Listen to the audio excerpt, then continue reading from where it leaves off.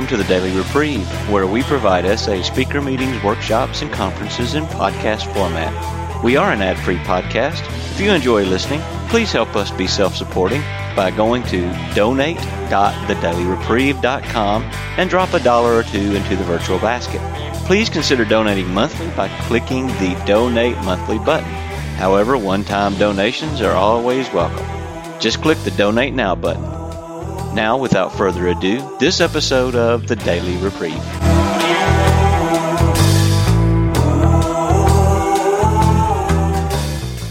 What's going on, everybody? I'm Nick, Sexaholic. I'm going to read the essay problem. Many of us felt inadequate, unworthy, alone, and afraid. Our insides never matched what we saw on the outsides of others. Early on, we came to feel disconnected from parents, from peers, from ourselves. We tuned out with fantasy and masturbation. We plugged in by drinking in the pictures, the images, pursuing the objects of our fantasies. We lusted and wanted to be lusted after. We became true addicts. Sex with self, promiscuity, adultery, dependency relationships, and more fantasy. We got it through the eyes, we bought it, we sold it, we traded it, we gave it away. We were addicted to the intrigue, the tease, the forbidden. The only way we knew to be free of it was to do it. Please connect with me and make me whole, we cried. With outstretched arms, lusting after the big fix, we gave away our power to others. This produced guilt, self-hatred, remorse, emptiness, and pain. We were driven ever inward, away from reality, away from love, lost inside ourselves. Our habit made true intimacy impossible. We could never know real union with another because we were addicted to the unreal. We went for the chemistry, the connections that had the magic because it bypassed intimacy and true union. Fantasy corrupted the real. Lust killed love. First addicts, then love cripples. We took from others to fill up what was lacking in ourselves, taunting ourselves time and again that the next one would save us. We were really losing our lives.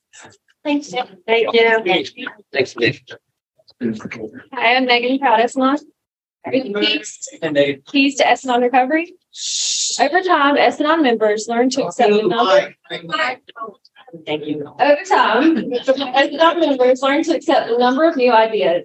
One, sexaholism is a disease very similar to alcoholism. At first, many of us cannot accept this idea.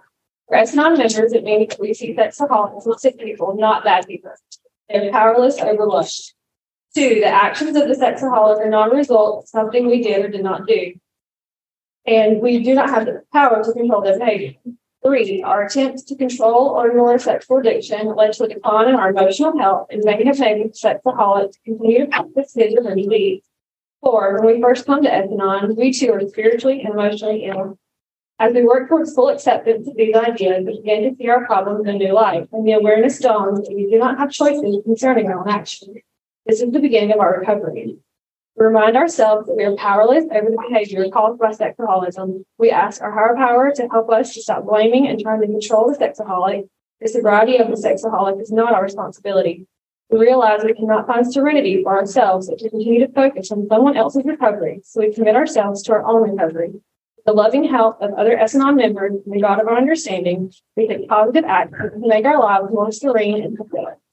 We attend as many meetings as we can, get a sponsor if possible, and begin to apply the principles of the 12 steps to our lives. We use the telephone, the S&On literature, and the S&On slogans. Eventually, we reach out to help others and try to carry the message of our own recovery. We do these things in our own way, one day at a time, striving for progress, not perfection. This is what is meant by working together. It's nice to feel. Thanks, Megan.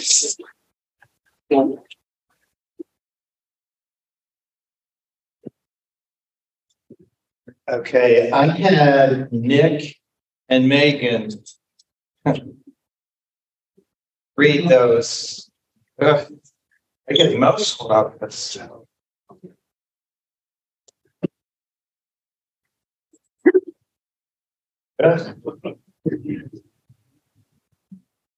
They are truly miracles of recovery.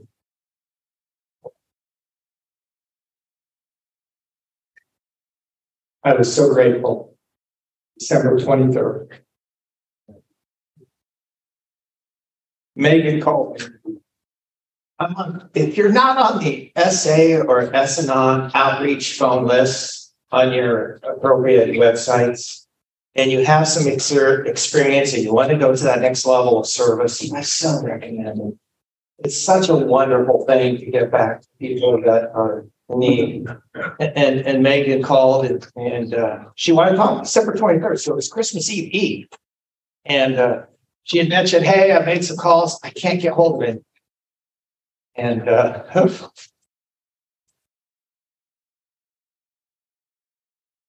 we talked a lot that night.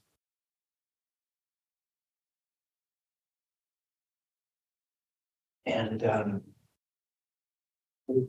told her a lot of the tools that I've been using. And I said, you know what? Something that helps me a lot when I'm in a funk.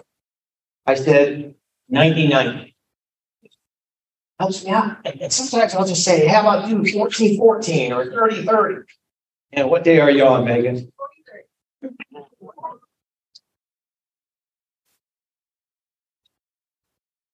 And how about you, Nick? 34. And I challenged them to, this is a great opportunity to come down here to the conference. And next thing I knew, they said, have the book, we're coming down. So it's what miracles. Let's just give them a big round of applause.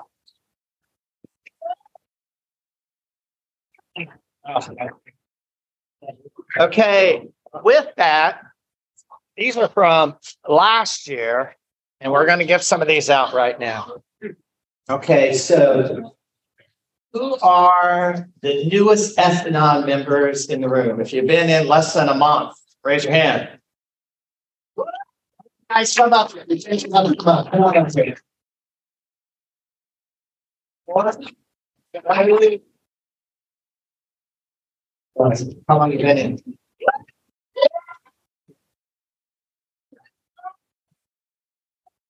It's the very first time.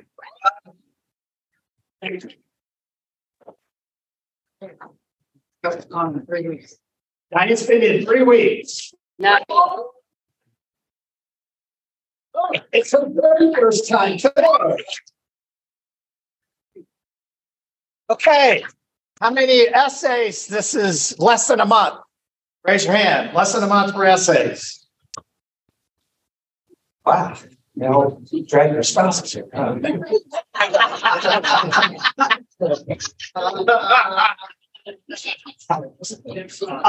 about less than 3 months for essays? Anybody? Come on up here. Let's.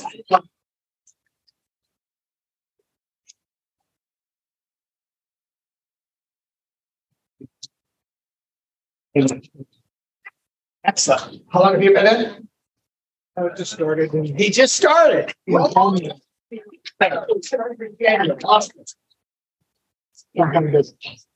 good to see it. How about you? January. January as well. Good. Okay, I got to do something else. It's kind of fun. How many people are from different countries? Raise your hand.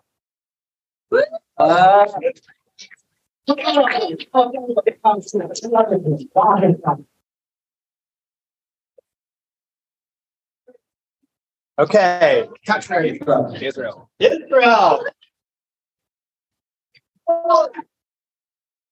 Canada. Get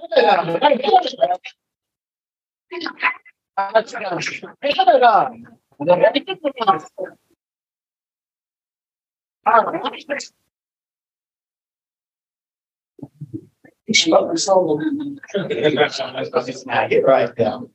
Are you originally? Yeah, born in Florida. Come on up here.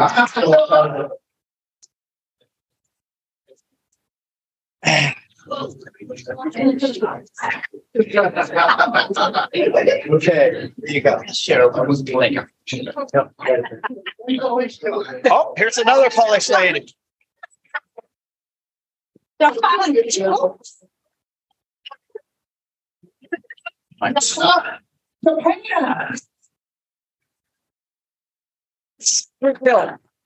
Guys, who's keeping track of all these countries? It's pretty easy to track. Brazil!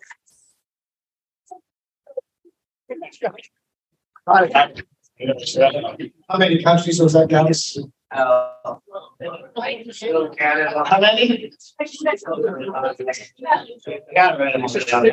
amazing to have that many represented here. So cool. Okay, so first of all, I want to make sure everybody is on one item. You know, can you start at $1 bill? I'm challenging everybody to do that. So you can't take the items home. Just bid on one item for a block and just start it there, okay? So that's a challenge after this meeting before we get back from lunch. Okay, so this is the panel for healthy communication and healthy intimacy. And thank you so much for everybody who has put in questions.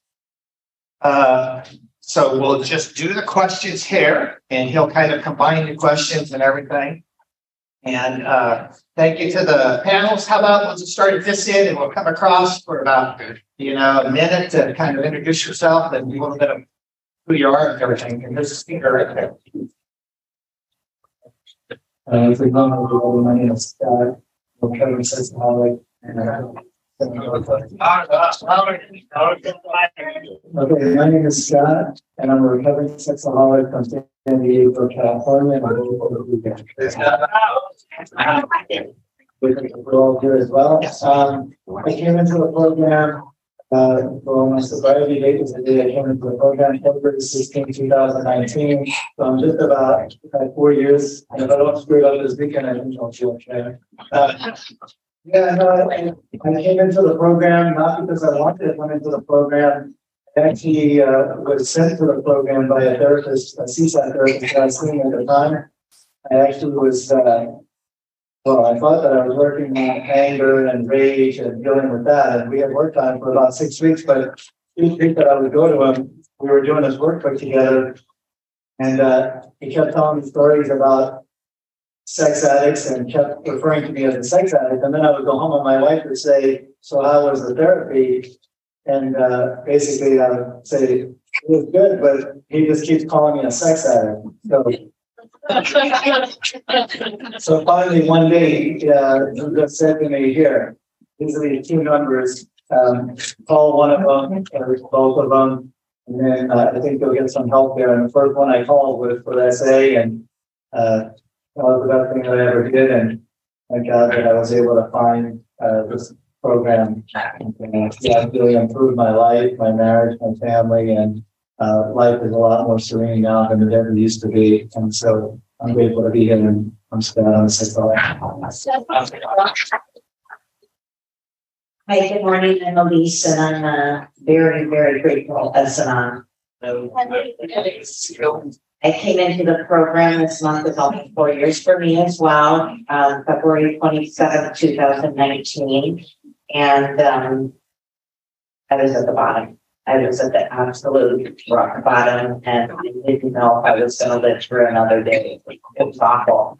And I was so afraid to leave the house, make eye contact with anybody who knew what was going on, etc. And in fact, when I spoke to the woman on the phone that answered the phone, I asked her to meet me in the parking lot because I was so afraid to walk into the room all by myself. What if I knew somebody? What if somebody saw me in the parking lot? So she met me in the parking lot when I went in there. Just like this, covering my head. Honest to God, within 5 minutes, I knew I was home. It was the safest place I probably have ever felt in my entire life. And I could not believe the honesty and the vulnerability in the rooms. And I can honestly say that at the beginning, all I could do was take. And I swore and I made a promise to God, if I live through this and I make it through to the other side, I will spend the rest of my life giving back to these people. And all of you represent those people who have given so freely to me. And I am so happy to be here 4 years later. A lot of work to do, but I've come a long way. So thank you very much. Yeah, hey group, my name's Sandy Greer. Yeah, lately, my husband and I kind of have this joke, and it was a very serious thing because in 2015 was D-Day, which I thought was going to be the worst day of my life, but actually became the best day of my life. It gave me. I've been hiding in secrets my whole life, been living in fear, and it's great, bondage. But the thing that we've been talking about is we just celebrated our 35th wedding anniversary.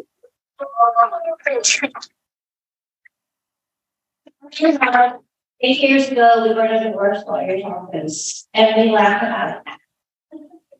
Which is a miracle. And there's lots of things that we can talk about now that we're just saying, oh my gosh, so many triggers. And I'm not going to say it's been easy. It hasn't been easy. It's been the most difficult work I've ever done, but it's also the most worthwhile. I mean, like I said, I gained life that I never had before. And so very thankful for the program. I'm thankful for all my family here. I just can't say, every day gets better. And I've heard early in this week, we've been down here week, pain with a purpose. And I really feel like I have had a lot of pain, but boy, it's been great.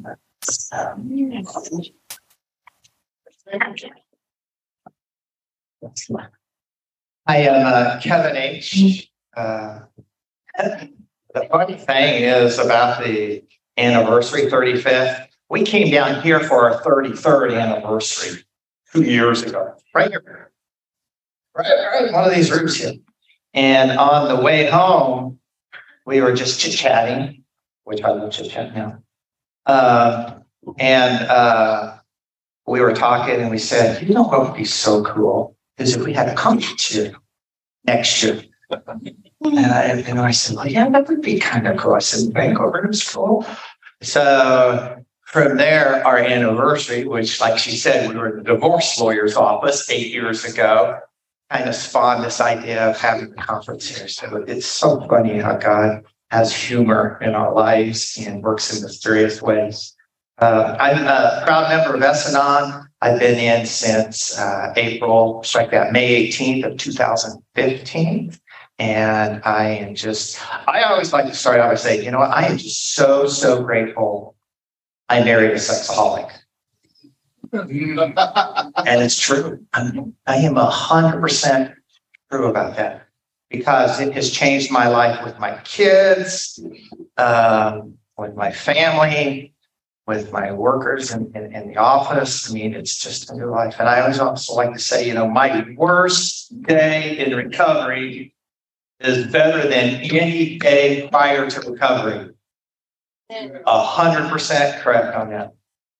So I'm just so grateful to be of service. That's I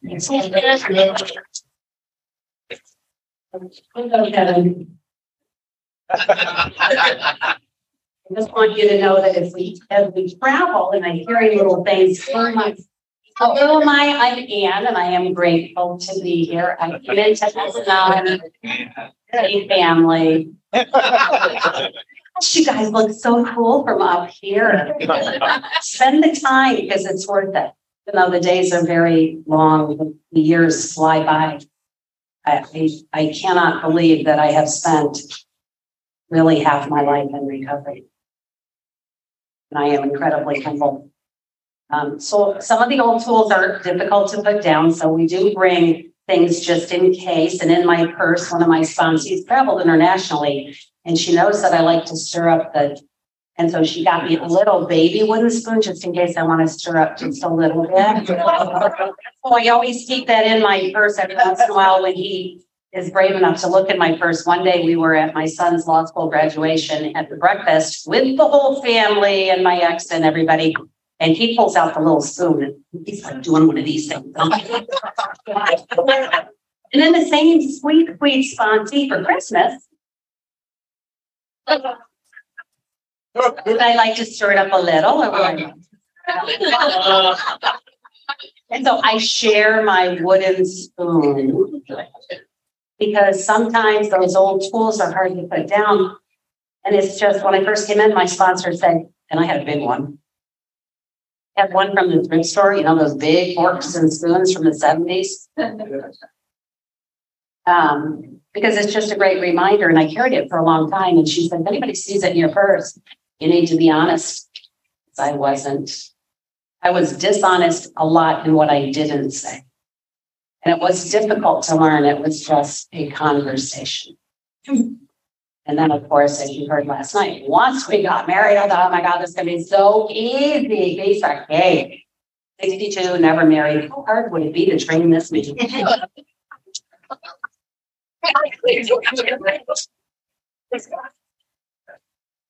Sometimes quickly. So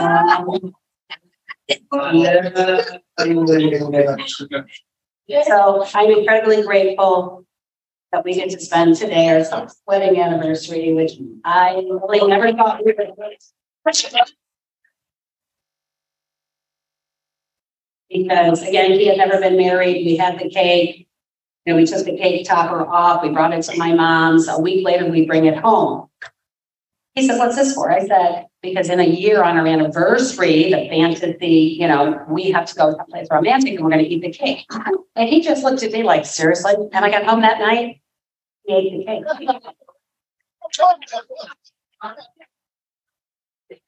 He said, well, I didn't have any at the wedding. He had one piece I was really nice about. And I looked at that and I just thought, again, he was so much like my father. He'll do just like my father, because my mother was like the drill sergeant. Not so much. And then I realized, you know, he is, his childhood is past and his life until today. So it has been a tremendous growth opportunity. You were talking about your anniversary. Think about this. Every thought is a prayer. God hears it. I never thought I would meet some of you people. I never thought that I would get married 6 years ago.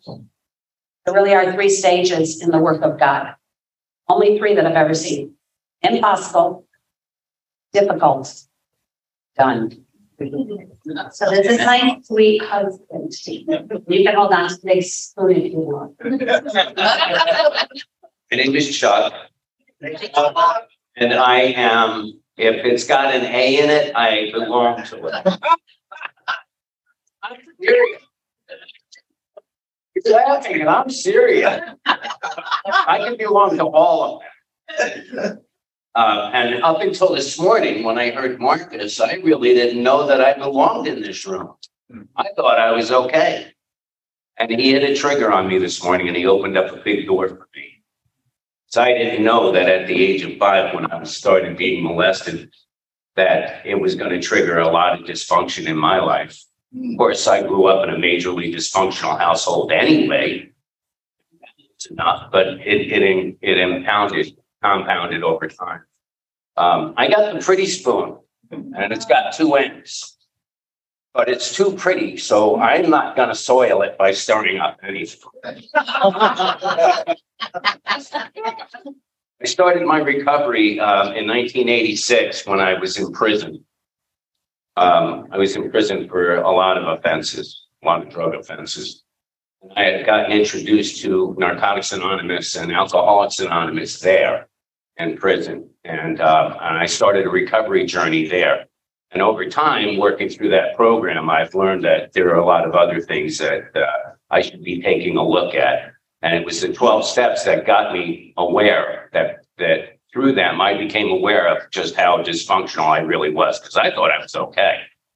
I thought the world was screwed up. And if everybody would just get out of my way and let me roll like a whirling dervish, I would be okay. You know, if anybody got in my way, they were going to get hurt. So if you don't know it, when whirling dervishes whirl, you just stand back and let them whirl. Don't try to stop them. Just let them roll. They'll come to a stop eventually. So I am so blessed. If anybody knows anything about my story, you'll know how truly, when I say this, how blessed I really am, how grateful I really am to be anywhere in this world today, especially here with my wife, who I tried to convince her to start another program for incessant talkers. I was going to call it On and On and On.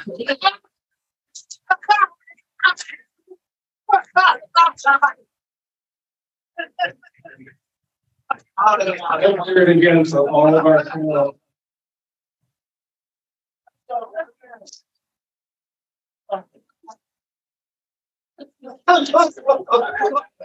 We are not. You're not a cold-hearted bush. So we have a bunch of questions for our panelists that were submitted by you all and some that were submitted by folks on Zoom. And I think what we can do is if we have a spiritual timer, could that be you? Yeah. Yeah. And, you know, we have until 11:30, so we have an hour. There's a lot of questions. Some of them are related. I'll try to relate some of them. Some of them are wildly different. Chance to learn from our panelists, from their experience during recovery. And I think let's just start with 2 minutes a person. And maybe you can give like a 1 minute mark you can show them or not on your others. Yeah. So they'll know when there's a minute left. And if we have more time, we'll have time for more questions. By the way, I'm Kevin. That's on from Ohio. All right. So here's the first question. And we can all answer it. If you don't want to answer, you can pass, of course. First question is, can you have sexual intimacy if not emotionally sober? Well, And you or should you? well, it's a do you. Oh. So that's actually right. We could answer it a number of ways. Do you have sexual intimacy if not emotionally sober? Second part could be, is that possible?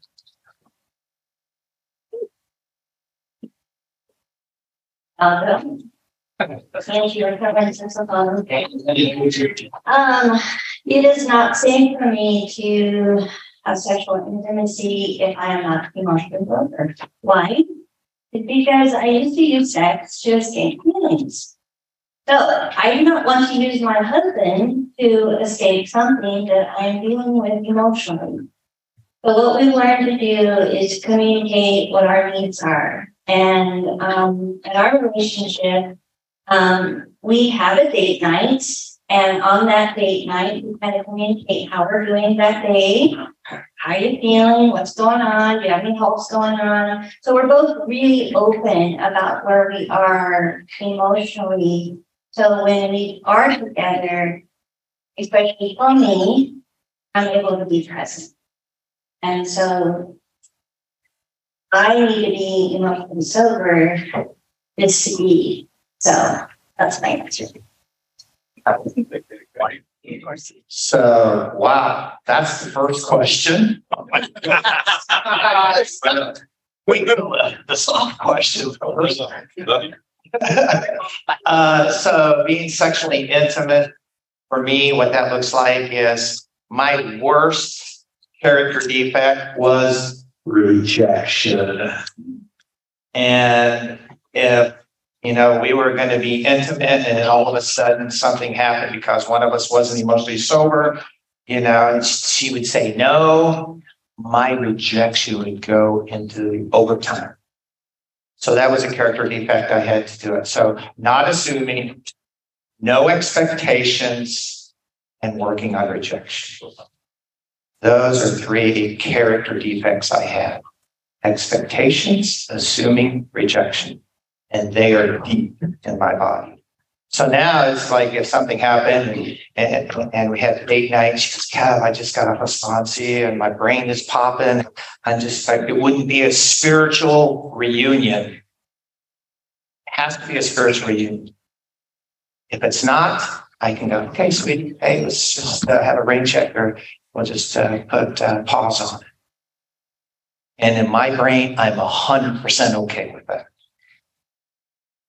So for us, it's a thing. And I love date nights because my wife is kind of we have kind of sexual anorexia in our world. So date night puts a time out there to say, hey, we can have some prepare for it and kind of be, have, wonderful experience to them. So for that, that's. Thanks, Kevin. I mean, intimacy is into me. See, I have to be willing to be vulnerable. I need to know who I am. Sex is a sacred energy exchange. And so when I said, and there is, I read this and this many, many, many years ago, BC, as we say, before Chuck. Even BA, because he's got a huge past before me, I've got a past before him. But sacred energy exchange, sex begins in the kitchen because love is an all-day affair. And I have had many, many conversations with my girls who, when, just like Kevin said, when they are rejected, they feel like they are rejected. And it's the feeling versus the fact. What I've learned about my sweet husband, when we got married, the first kiss was at the altar, and I'm like, oh my gosh, this is going to be perfect because, I did everything the way I'm supposed to. And I started to get close to him, and those childhood triggers in his childhood put up that protection around him. And I am going towards him, and he is like triggered all over the place. And we had to take a major step back and say, how are we communicating? How do we learn to communicate first? And I have said to my girls, you're not having a conversation at the kitchen table. Then how do you think you're going to be able to communicate in the bedroom? Thank you, Nancy. Down there. What's that? He's got it. You can share as a couple. That's right. Go ahead. Or you can, what do you want? Scott, Scott. Hey, Scott. We're grateful to be here. Yeah, I just wanted to, just kind of comment about the topic. First of all, I would say, I don't think that this is possible, would be my answer to the question. For me, I'm not even sure we ever really had intimacy. I really did not know the difference between lust and love. Mm-hmm. And I don't think I was capable of intimacy. I never really felt like I didn't have feelings. Matter of fact, when I did my step 4, not to divert, but in order to do the feelings for step 4, how did it make me feel? I had at the suggestion of my sponsor, buy a card deck on Amazon, which is a box of feelings, so I would know how to feel. Well, lust was all about taking, and I was never really about giving. It was really just me. That was the addict in me, and that's what I would have described as intimacy prior to coming into recovery. The amazing thing is, I was reluctant to have sexual relations because I felt a lot of guilt and shame for all the damage that I had done. I didn't feel like I deserved it. And what we've been able to work together towards, which has been a blessing of beyond belief, is we are able to have intimacy with the presence of God. And when God is there, then our relations are the best that they've ever been. And when God is not there, it just it brings me back to this trigger of the place where I started. So my wife, who is a beautiful person who has stayed with me for these 30 years that we've been married, it's been a lot of give and take. I've learned a lot from her, and particularly with regard to this intimacy. So I'm grateful to share about this and grateful to be here. Sure. Annalise, there was no intimacy, but the difference was I didn't know. I didn't really understand, but there was a voice or a radar inside of me that felt like something just wasn't right, but there were no words to put to it, and there was nobody to talk to. But in hindsight, he couldn't look at me. And now I look at that and I go, this is ridiculous. You even say it out loud sounds so ridiculous, like you didn't see that. How did you not see that coming? But one of the biggest hurdles for me, not only inviting God into the bedroom with us, because we now know that this is something sacred, but when he will look at me now and say, I see you. And that's really an amazing thing, because he is not just physically present, he is emotionally present. When he looks and says, I see you. Here's another question. Thanks, panelists. How do you have a conversation without taking it personally, arguing, or cutting off the other person? I'll start on that one. We are learning to have some very difficult conversations. And the last time we had a very difficult conversation, it started with 2 days of no conversation, which is an improvement because it used to be 2 weeks or 2 months, or for me, years. And we had a series of events. And the first thing, he's a runner. I'm a runner. I know that. He's a runner. We got back from the trip early, and the first, then he doesn't move back in the bedroom. I'm like, oh, shoot. No. Okay. So it was only 48 hours this time. When I got up that Tuesday morning, I'd get up early. I go walking. He was laying on the living room floor because he's a golfer. He's going to stretch. But I saw him laying on the living room floor, and I go, are you dead? Because I'm funny, and I'm going to use humor. And he jumped up. Doesn't jump. He jumped up and he looked at me and goes, I'm in a really bad place and we need to talk. So I said, okay. And he started to tell me what was going on with him. And then he said, but I don't want your feedback. I don't want you to defend. It was about an issue with my son. He said, I want you to defend him and I don't want feedback. I want you to think about this. Okay. He said what he needed. He said that before. Could you please listen to this? And I want you to think about it. You may think you know the answer, but would you wait and come back to me? How did he get healthier than me? But when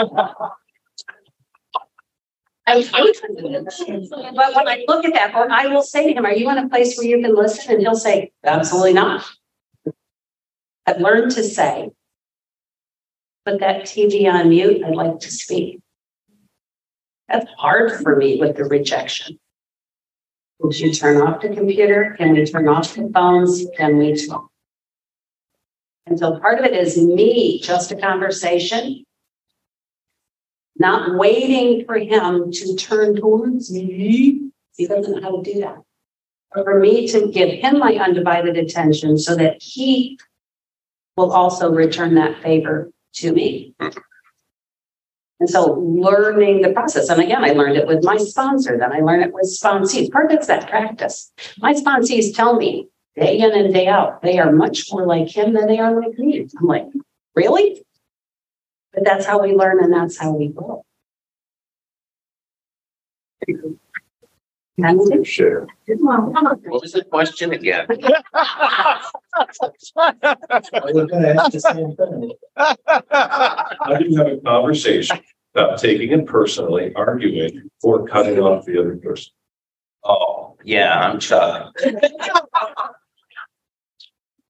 One of the wonderful tools my wife taught me was, oh, hey, now I know why you put all that chocolate in my stuff. It works. You're training me. My God, it's just a conversation. I can take the emotion out of it and just talk about what the thoughts or what the process is. And I don't have to take it personally. I don't get emotionally all caught up in it. And I certainly don't rage over it. Because it's just a conversation. It's a valuable tool. Thank you for that. That's all, sir. I can remember. Yeah, thank you guys.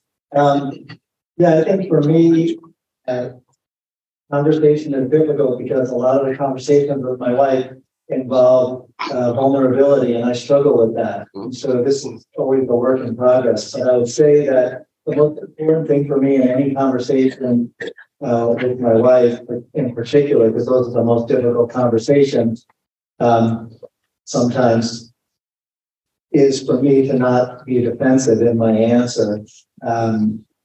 Sometimes I feel like I'm needing to defend myself, and that's not reality. That's just based in fear, that I have a lot of fear. And I need to surrender that. Where I think we have gained a lot of ground is when we have the conversation by repeating back what the other person has shared in the conversation. I think that helps me to, there's no shame or blame in doing that. It's just kind of, this is what I heard you say.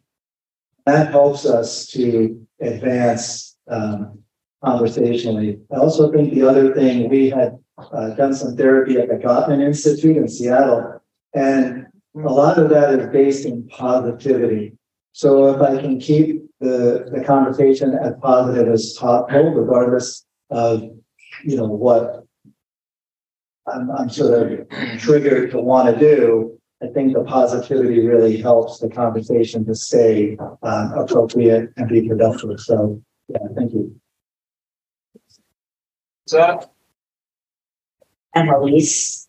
I think we both like to talk, and we both over talk the other person, and sometimes they're not even listening, and we're forming our rebuttal when the other person is talking.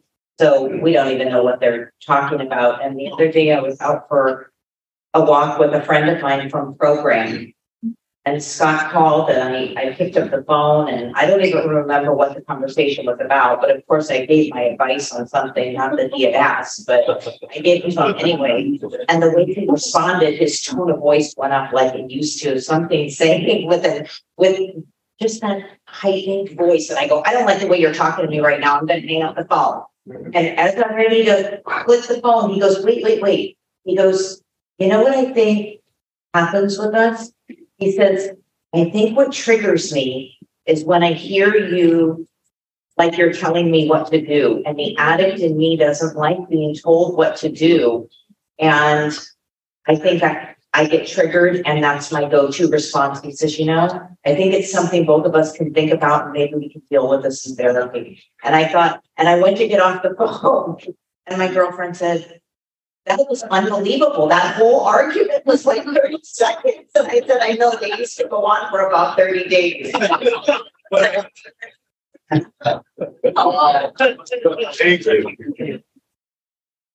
You're very simple. I'm sitting here thinking about where we came from, because one of my low points in my marriage was he came home from work one day, and I was just really wanting to share something. And I went over to the kitchen table. Our whole family, 4 boys, was sitting there, and I was excited. And his words were, "Can you just get to the point?" And in my brain,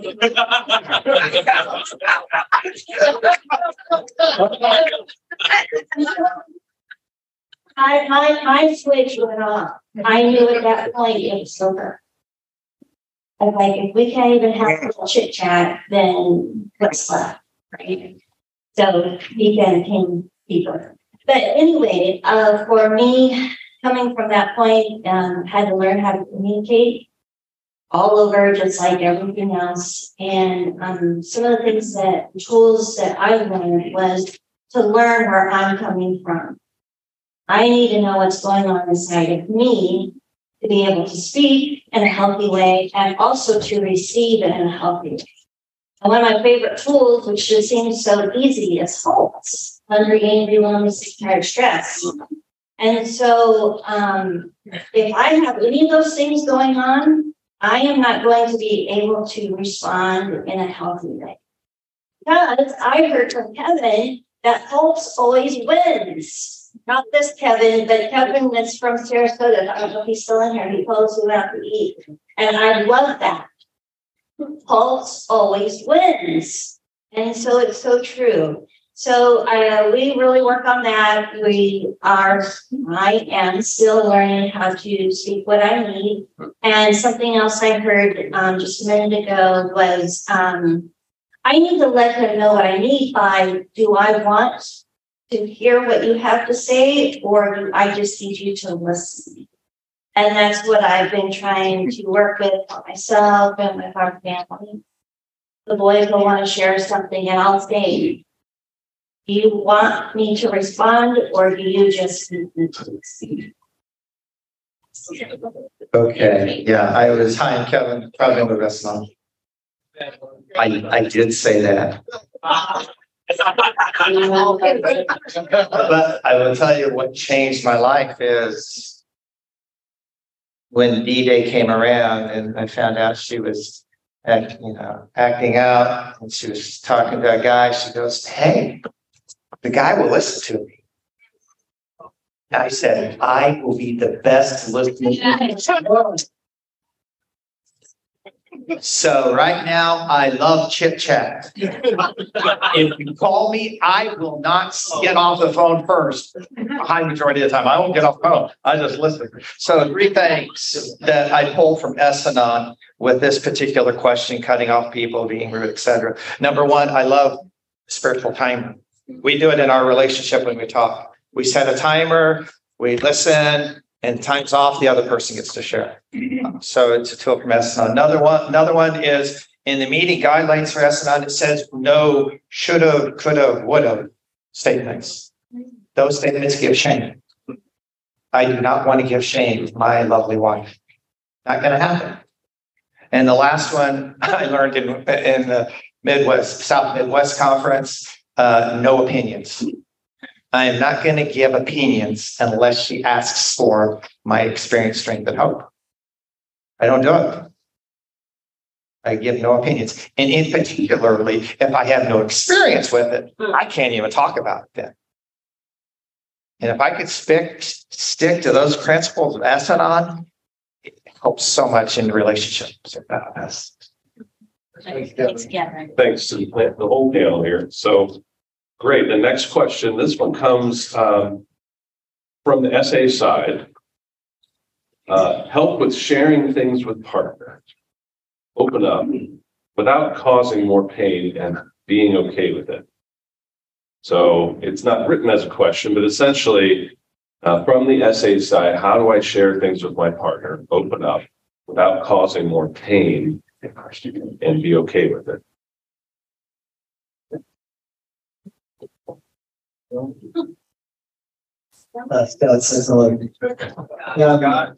This is a tough question, but it comes down to the same thing. It's really about being honest. I think that in our relationship, it's more important for me to be honest and her to process the results of whatever it is that I'm sharing. I think that the program has taught me a lot about honesty. Although I'm not in AA, it's in chapter 5 it says, constitutionally incapable of being honest with myself. I struggle with that. It's easier for me to be honest with my wife and my family and co-workers and employees and such than it is I want to kind of fool myself and sort of rationalize. So to get to this point, I think for me, the key is to be honest. Yes, it creates a fair amount of fear, and I'm not great at doing it, but if it's something that's important that she needs to know, I want her to know, because my whole life was about dishonesty and gaslighting, and nothing was ever what it seemed to be. And so now I just want to be as honest as I can. So that is how I would answer it. Thankfully, Michelle. I mean, I'm grateful that I have Essanon and you here, my family. You can't have honesty without compassion. And one of the women that I sponsor, who is in another aid program, said, and continues to help me to learn, that the compassion chip, empathy chip, is really difficult on the addict side. And she's tried to help me understand that. And so going to the hardware store looking for bread, thinking he's going to be honest and compassionate and like empathy for me is a reach. in early recovery. You know, it takes you 5 years to find your marbles. It's going to take you another 5 to learn to play with them again. And I have found that to be true. There's a difference between honesty and emotional comment. Early in recovery, I would say to the father of my kids, could you please go talk to another husband, another father, another veteran, another addict? Because the things that he wanted to speak to me about were not things that a wife needs to hear. And I was also spiritually, emotionally not in a place to listen. That was for the guys to help him and his sponsor. And it was okay for me to say, would you call your sponsor first? Not in a mean and condescending way, but would you please call your sponsor first? And the other thing that has really been a benefit to me, and I think to us, is when I am out of line, the first time I said, you didn't help me all day long. And he looked at me like, well, yeah, I did. Then I thought, I'm so needy, what's going on? And then I came back a few minutes later and I said, I want to do a redo. And he said, absolutely not. I'm like, but what I realized was for me to come and say to him, I really didn't handle that situation. I wish I had better words. Can we just redo that whole thing again? Hey, honey, I need a hug. Okay, I'll give you a hug or, I'm outside stinky. I don't want to touch you kind of thing and not take it personal. But for me to be able to do it over, because then rather than chewing on that, I needed a hug and he didn't hug me all day. And what was he thinking? And the committee starts, I can turn it around and go, hey, I've had a really tough day. I need you to be there for me. Can you be there for me? And some days he's like, got nothing. Other days he's like, yes. Yes, and he will turn towards me. And so that changing that mindset, oh, I forgot to pick this up. Let me start my day over. Let me go do this again. That's been very valuable because then again, I don't care if it's 11:59 at night, I'll start my day over. Because again, I'm just human. I strive for such a level of mediocrity. It is awesome. Because this perfection crap is just full of shame. It's never going to happen. Anyone else want to take that or not? I think that one of the nice things that I've learned is that everything happens in God's timing and absolutely nothing happens in God's world by mistake. We had about a 2.5-year window between discovery and program. And during that time, things just got worse. And I was one of the people that needed to know every detail of everything. And I wanted to know when, how many times, where, what words were said, who was standing where, et cetera, et cetera. And at the beginning, prior to program, the answers that I would get were so much more hurtful because there were no tools to be able to understand. So there was still blame for me. Fast forward time to program. And with the tools that we have now, the answers that I would get would be so much more, each of us owning our own behavior, and they would be softened and they would be not quite as hurtful. Thank you. Also, the next question says, for S-Anons, can you give us SAs a picture into what is happening in your mind during moments of personal difficulty at times of intimacy? What can or should we be doing in these times as your spouse? Run.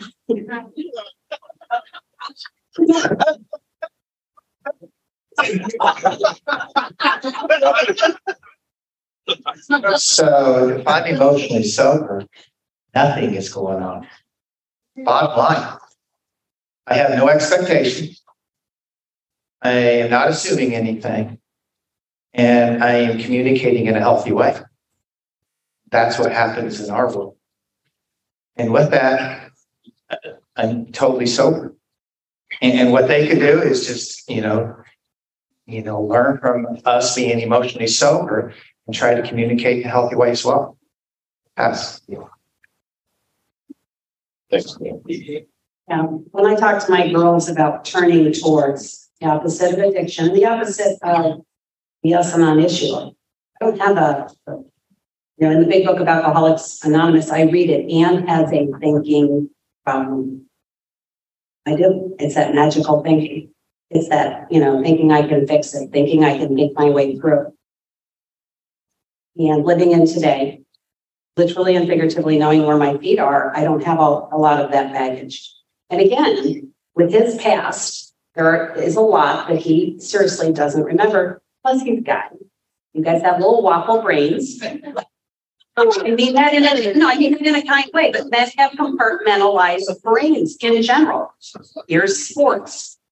Here's food. Here's nothing. You have a nothing. What are you thinking? You're thinking nothing. And we think you're thinking about us. You must be thinking about us. And we have this spaghetti brain. Women are spaghetti. It's from you saw the tiara to did you see there's a girl and I'll find her. You got my shoes on. I got free colors. I love them. She knows. She's got to the jewelry to what's going on. There's this other, and so women connect everything. The thoughts, the feelings, the emotions, the jewelry, the bling, I am low maintenance, high bling. I am. He is high maintenance, low bling. And we have to know that about each other. So it begins with, am I emotionally and spiritually sober? That is a big factor. Not judging if somebody else is, but that makes a big difference. Can you repeat that question? Yeah.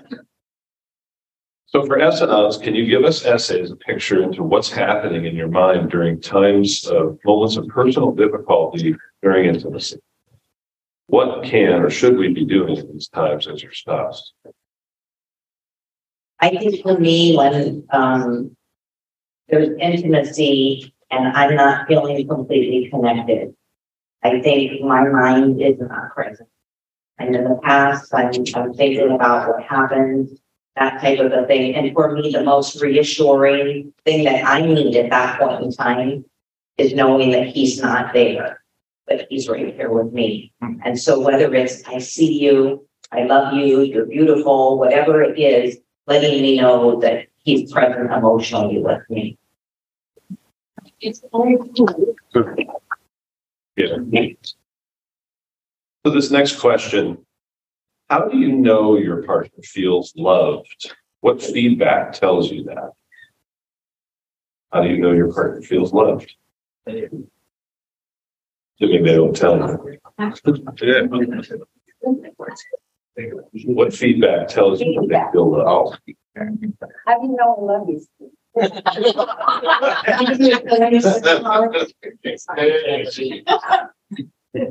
Last year, 2022, my husband started the year with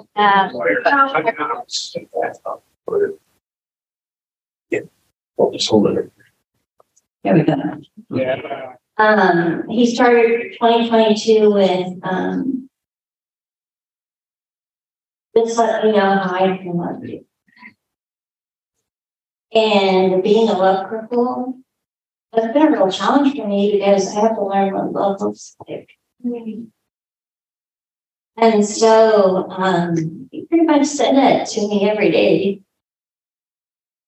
This year is and it's what I just can't see.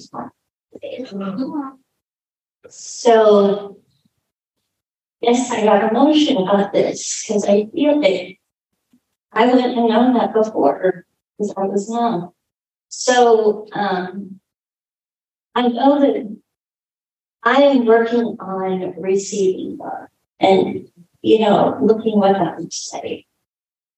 I was born in S&on, but my behaviors came out as the same, and I still have all the S&on in me too. So I'm a very much double winner and very much a very frozen. So I do feel loved and I'm excited about it. And we renewed our marriage vows, and I couldn't get through those either. I had to do that in Israel. Once, March, pretty awesome. So learning what love looks like, getting rid of the fantasy of what I thought love looked like, also helped a lot in just being in the moment. Like he talks about not having any expectations, and if I do need something, I need to let him know. Thanks.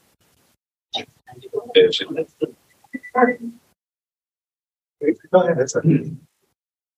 I love reading. I love learning. I love listening to podcasts. I've done that for a long time. There is a book called The Five Love Languages, which is not conference approved, but we will just talk in general about five love languages. Because with the father of my kids, I kept the house clean. I worked hard. I did all the laundry. I thought I was going to get wife of the year. I didn't realize he had a maid growing up. He didn't feel love. Time and attention, physical touch, gifts, affirmation. The love language I give is not necessarily the love language I want to receive. I came from a gift of service. My mom is never, she's 87 years old. She doesn't know how to put gas in the car. Nor will we teach her at this point. She never mowed the lawn. I would come in we have a pool, we're in Florida, it's heated, it's lovely. I would come in and he'd go, how's the pool, honey? It's fun. How's the water? It's wet. Now, what he was asking me was, do you see what I do? That pool, the salt, the chemicals, there is not a leaf in it. He is the best pool boy ever. What I'm hearing is, you see how much I love you. I can't show you love in these other ways that are important to you yet. My favorite word, yet. But do you see that I'm here and I'm present? I said to him one day, does this feel like home? He's like, no. Oh.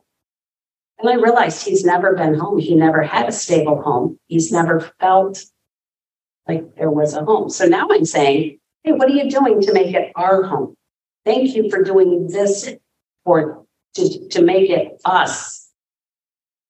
And so to receive the right love language. Yes, I hide candies and rocks and notes. A through Z gratitude. A through Z who your spouse is. When's the last time, and if you're an S&on and you know me, you've done it. A through Z, who your sweet spouse is. And I wrote it and I put it up on the bathroom mirror.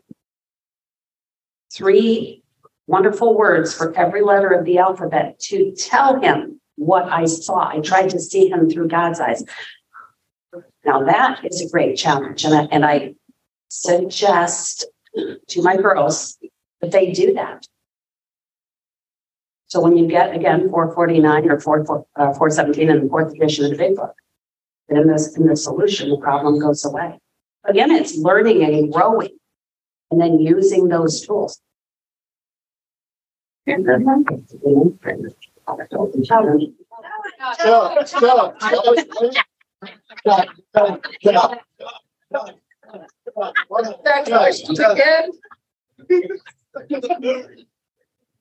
demand. How do you know your partner feels love? What feedback tells you that? How do you know your partner feels love? Still learning. You can still pass, but there's a lot of pressure. Yeah, I'm still shocked.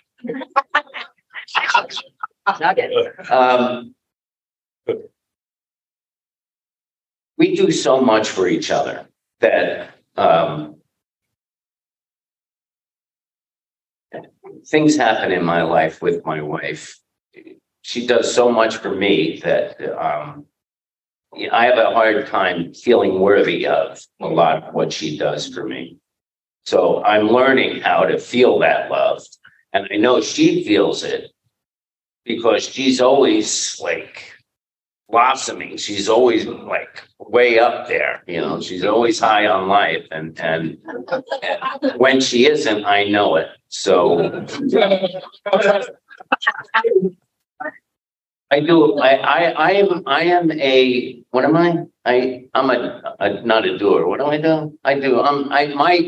My love language is service. I do a lot of things for a lot of people. That's what I do. That's the gifts that God gave to me. And that's how I show my love, is by doing all of that stuff. I mean, there's really not a lot I can't do. I don't cut glass. I don't know how to cut glass. That's about the limit of it. Everything else I can. But I don't know if I'm answering that question or not, but I hope so. The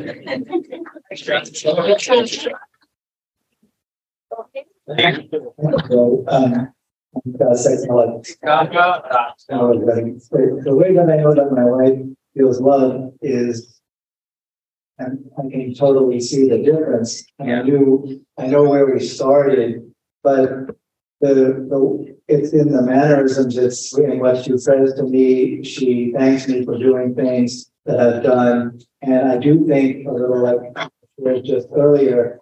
I kind of approach it almost in like a service way in the program, because I seem to function well in recovery in the program, and in a way by giving service, living amends, doing things that I don't feel like somebody told me to do, was things that I want to do to improve our relationship and our communication.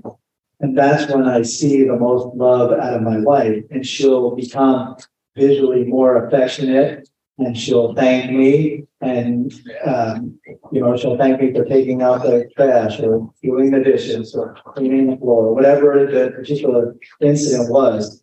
And I can receive that, well, because I see that there really is love there, and it feels differently to me. That relates to this question. So can you speak to the importance of sharing gratitude with your spouse, and how sharing gratitude relates to healthy communication and healthy intimacy?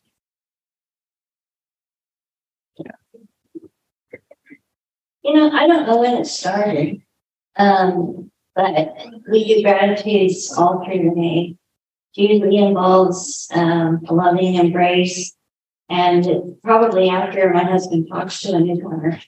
It's like, okay, that was a lot. I'm glad that we're where we are today. So just by doing service, it helps us stay in gratitude a lot.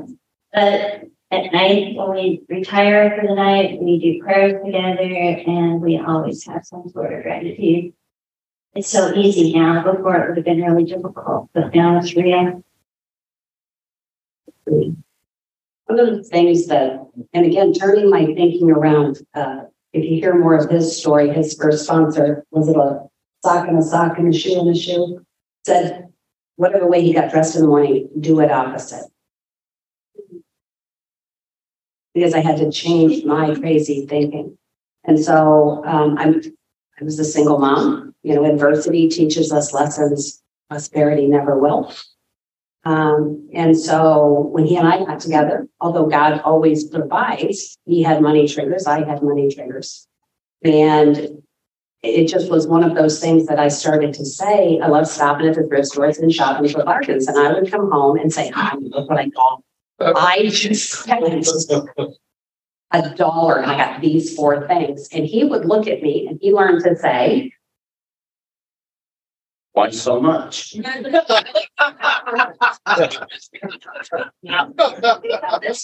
This week we're talking about he has a big GM dually and he needs tires for his. And he says the tires are going to be whatever they're going to be. And I'll say, at all.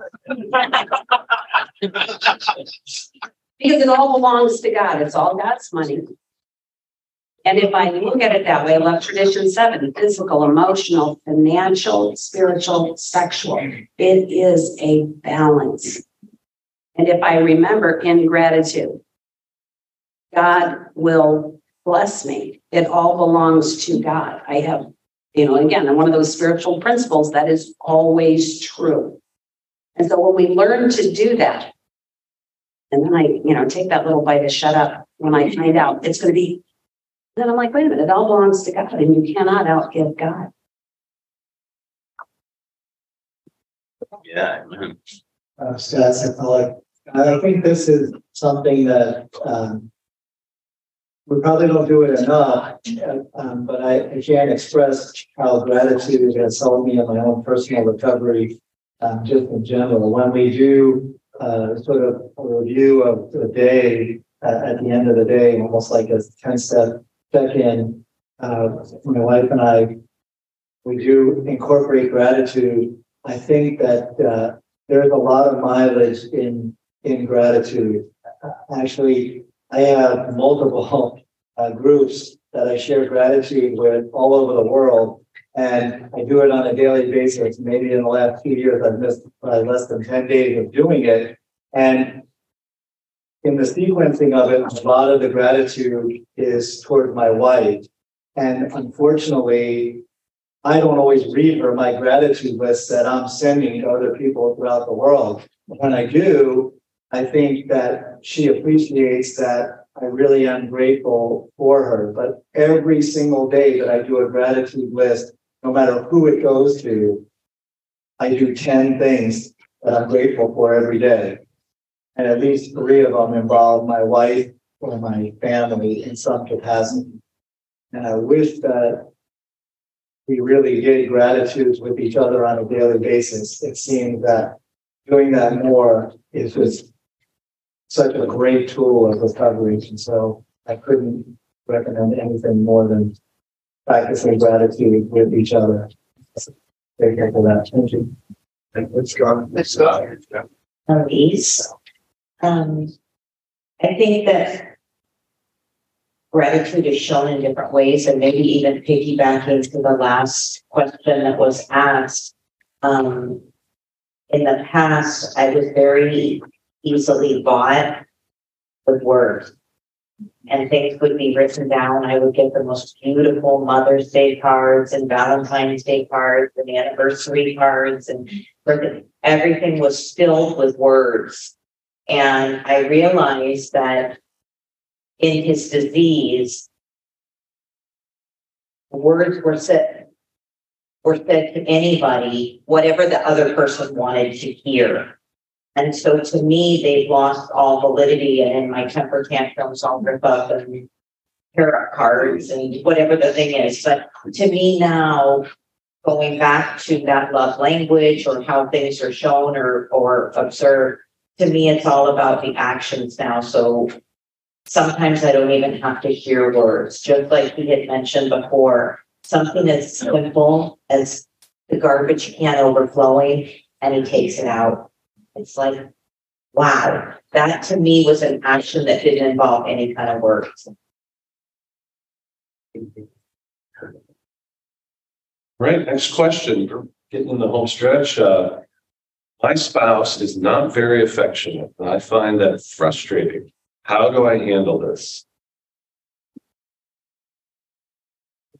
Anybody want to feel that one? You would have expectations. Bottom line, try to have a date night, express your needs, no assuming, no expectations. Try to stay emotionally sober. Share with other people in your program. That's really the bottom line. I wanted to back up to the last question. If I may. Yeah, sure. Because my gratitude, our gratitude speaks when we care and share with other people, because it's an action. It's more of a verb than anything. Is that right? Yeah, because love is a verb. It's all about gratitude, and I live in gratitude. We live in gratitude. We are so grateful for everything. My gratitude starts the minute I open my eyes in the morning. It gets greater when I realize that I can get out of the bed and put my feet on the floor. And after I say my prayers in the morning, I get ready to face the day, to do whatever God wants me to do, because he's going to guide me. I learned a long time ago that I am the worst manager of my world that's ever existed, and that God is the best. He absolutely changed my life. And it's, it all starts Once I realized that it was gratitude, that I was grateful, that I could be grateful. And as I do for other people, I learn more about myself in doing that. Because, if knowledge without action is dead. We know that. So whenever I can go out and do something out of gratitude, help, even if it's my wife, I've learned that if it's important to my wife, it's important to me. Because I probably would have been home playing golf this weekend. But this is important to her. And it didn't take me long to get on board, right? It's like pretty much an immediate reaction. Thought for a minute, golf? No. Might pass you on. If he wants to play. I brought them with me. It's like going away to rehab. Yeah, they got a golf course. Can I take my golf clubs? Yeah, sure. Anything to get you in there.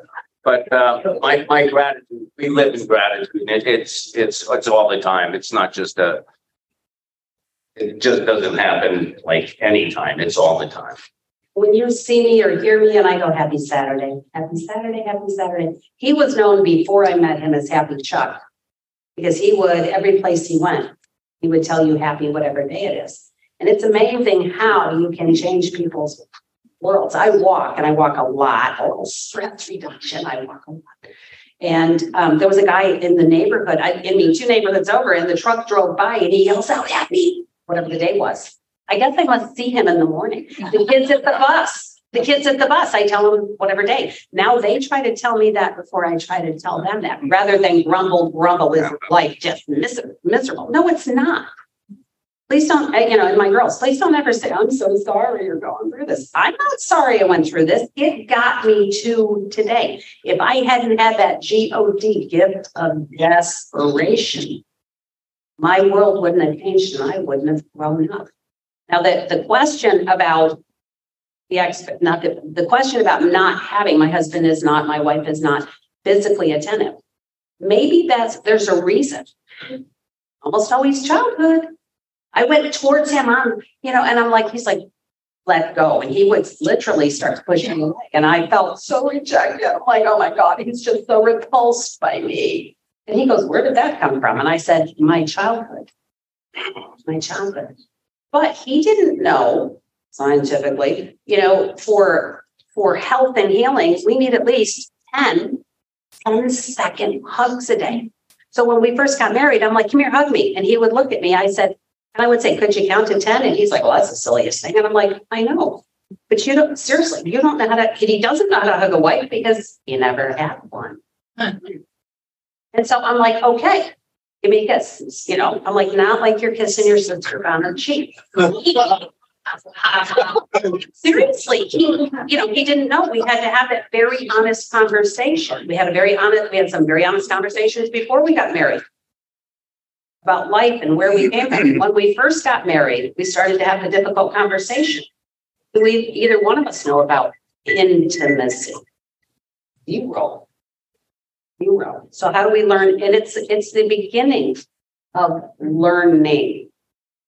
I would not have been able to, I did not 12 months ago, even bring up this conference to him because we were not in a place that was even possible to have that conversation. So again, don't leave 5 minutes before the mirror. You think he's talking to me? We have just one more question, and I think it's a good one to kind of end up.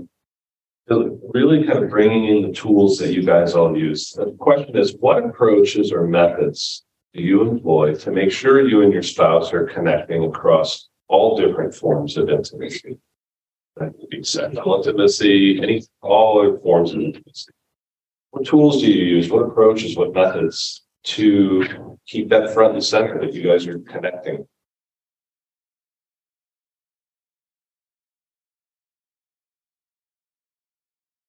I defer to Chuck.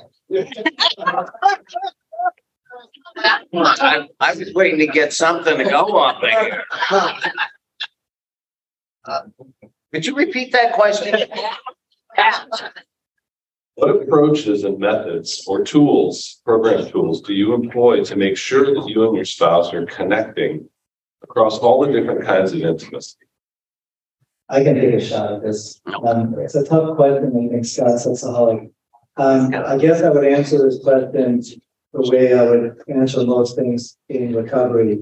I think that one, when I stay out of self, I'm in higher power, life gets a lot easier. And if I live that way, it makes all of my relationships better. And it's about living in gratitude, as we just heard, staying humble, being honest, and showing love, compassion, and empathy for my wife.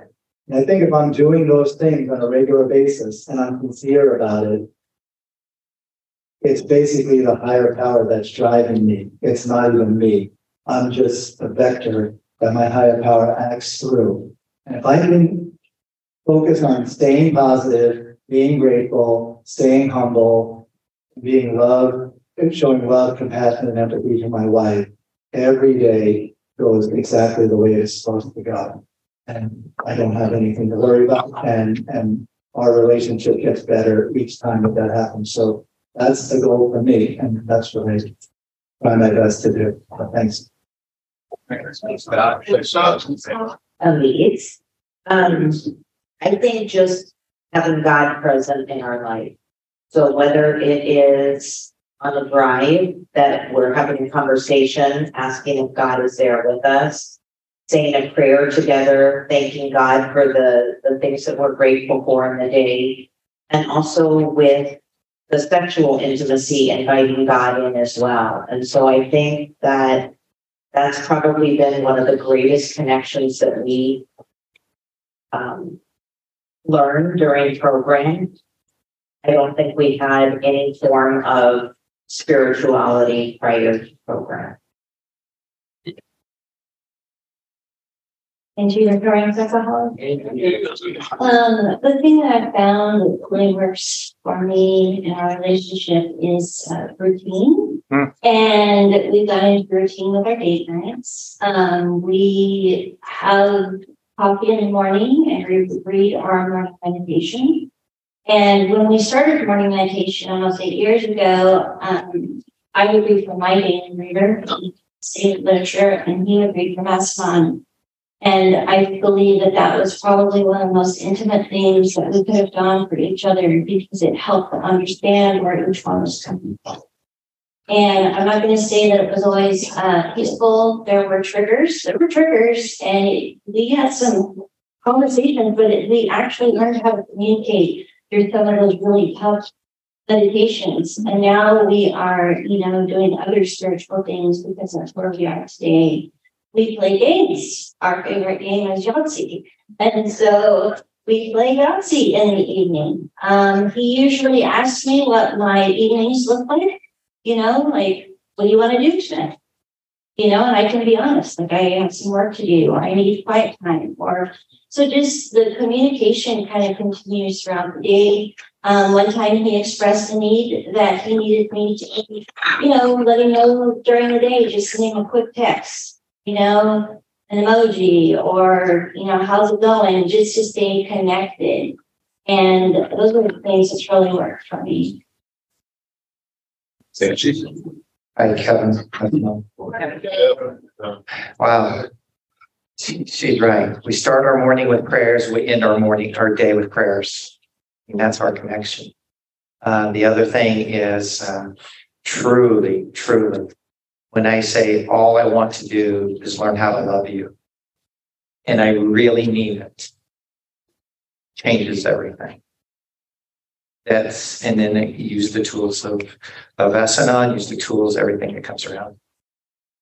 But I have to really be honest with myself and really chip away at all my character defects and through steps 6 and 7. Always, from the small things, judging, of course, expectations or premeditated resentments. I have to work on all those items daily. That's what keeps it connected. Thanks, Kevin. Yeah, I'm grateful member of SME. The concept 4 teaches us that participation is the key to harmony. I learned to show up. I learned to show up here. I learned to show up for myself. I learned to show up for others. And And I had to learn to speak up and find a voice. Because I thought, you guys knew, didn't you know, where's my Diet Dr. Pepper? I drink Diet Dr. Pepper every day. There should be one here. Don't you know? Well, how would you know if I don't say that? You wouldn't know what's important.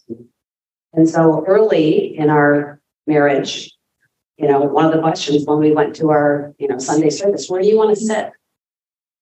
I'm the front seat, he's the back seat. Where do you want to sit? And my answer started to be next to my husband. It's not what I wanted to say, but it's what I said because the marriage is more important and us learning about each other. And again, I truly, as strongly as I spoke last night, the only place to heal is within relationship. And then I pray to see him the way God sees him. I hope that he will see me how God sees me because, I got a lot of emotion coming out and all over and, all the love and attention and affection and what I want to do for my, my grown sons and my family and life. And there's a lot of brutal joy in life because we're all just walking each other home. So how do we be kind? I think that's one of the biggest lessons I learned in life. Be kind. If you have a choice, be kind.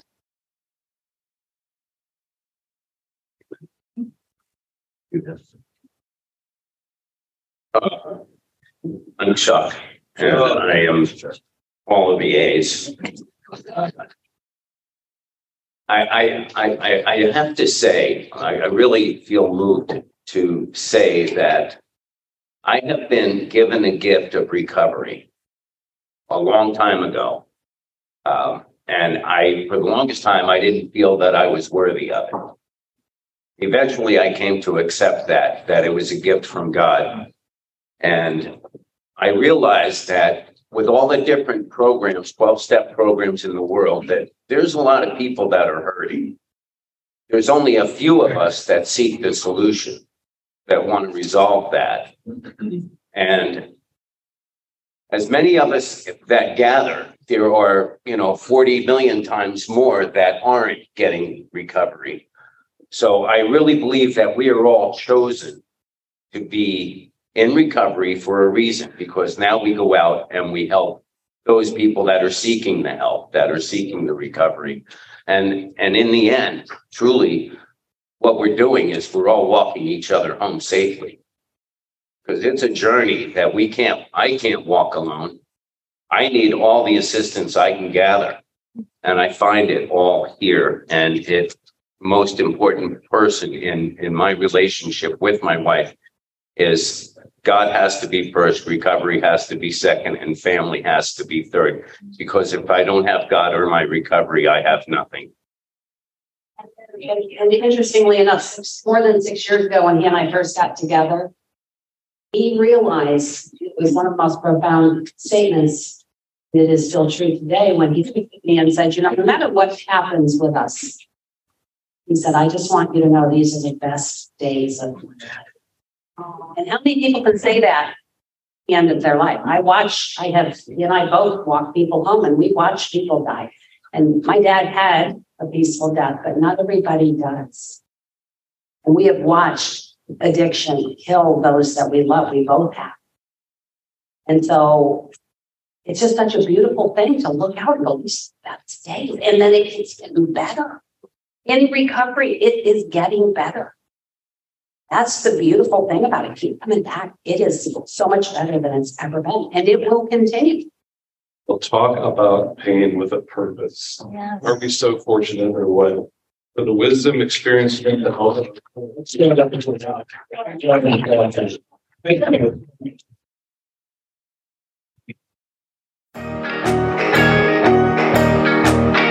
I would like to thank you for listening to this episode of the Daily Reprieve, the best source for experience, strength, and hope for SA members.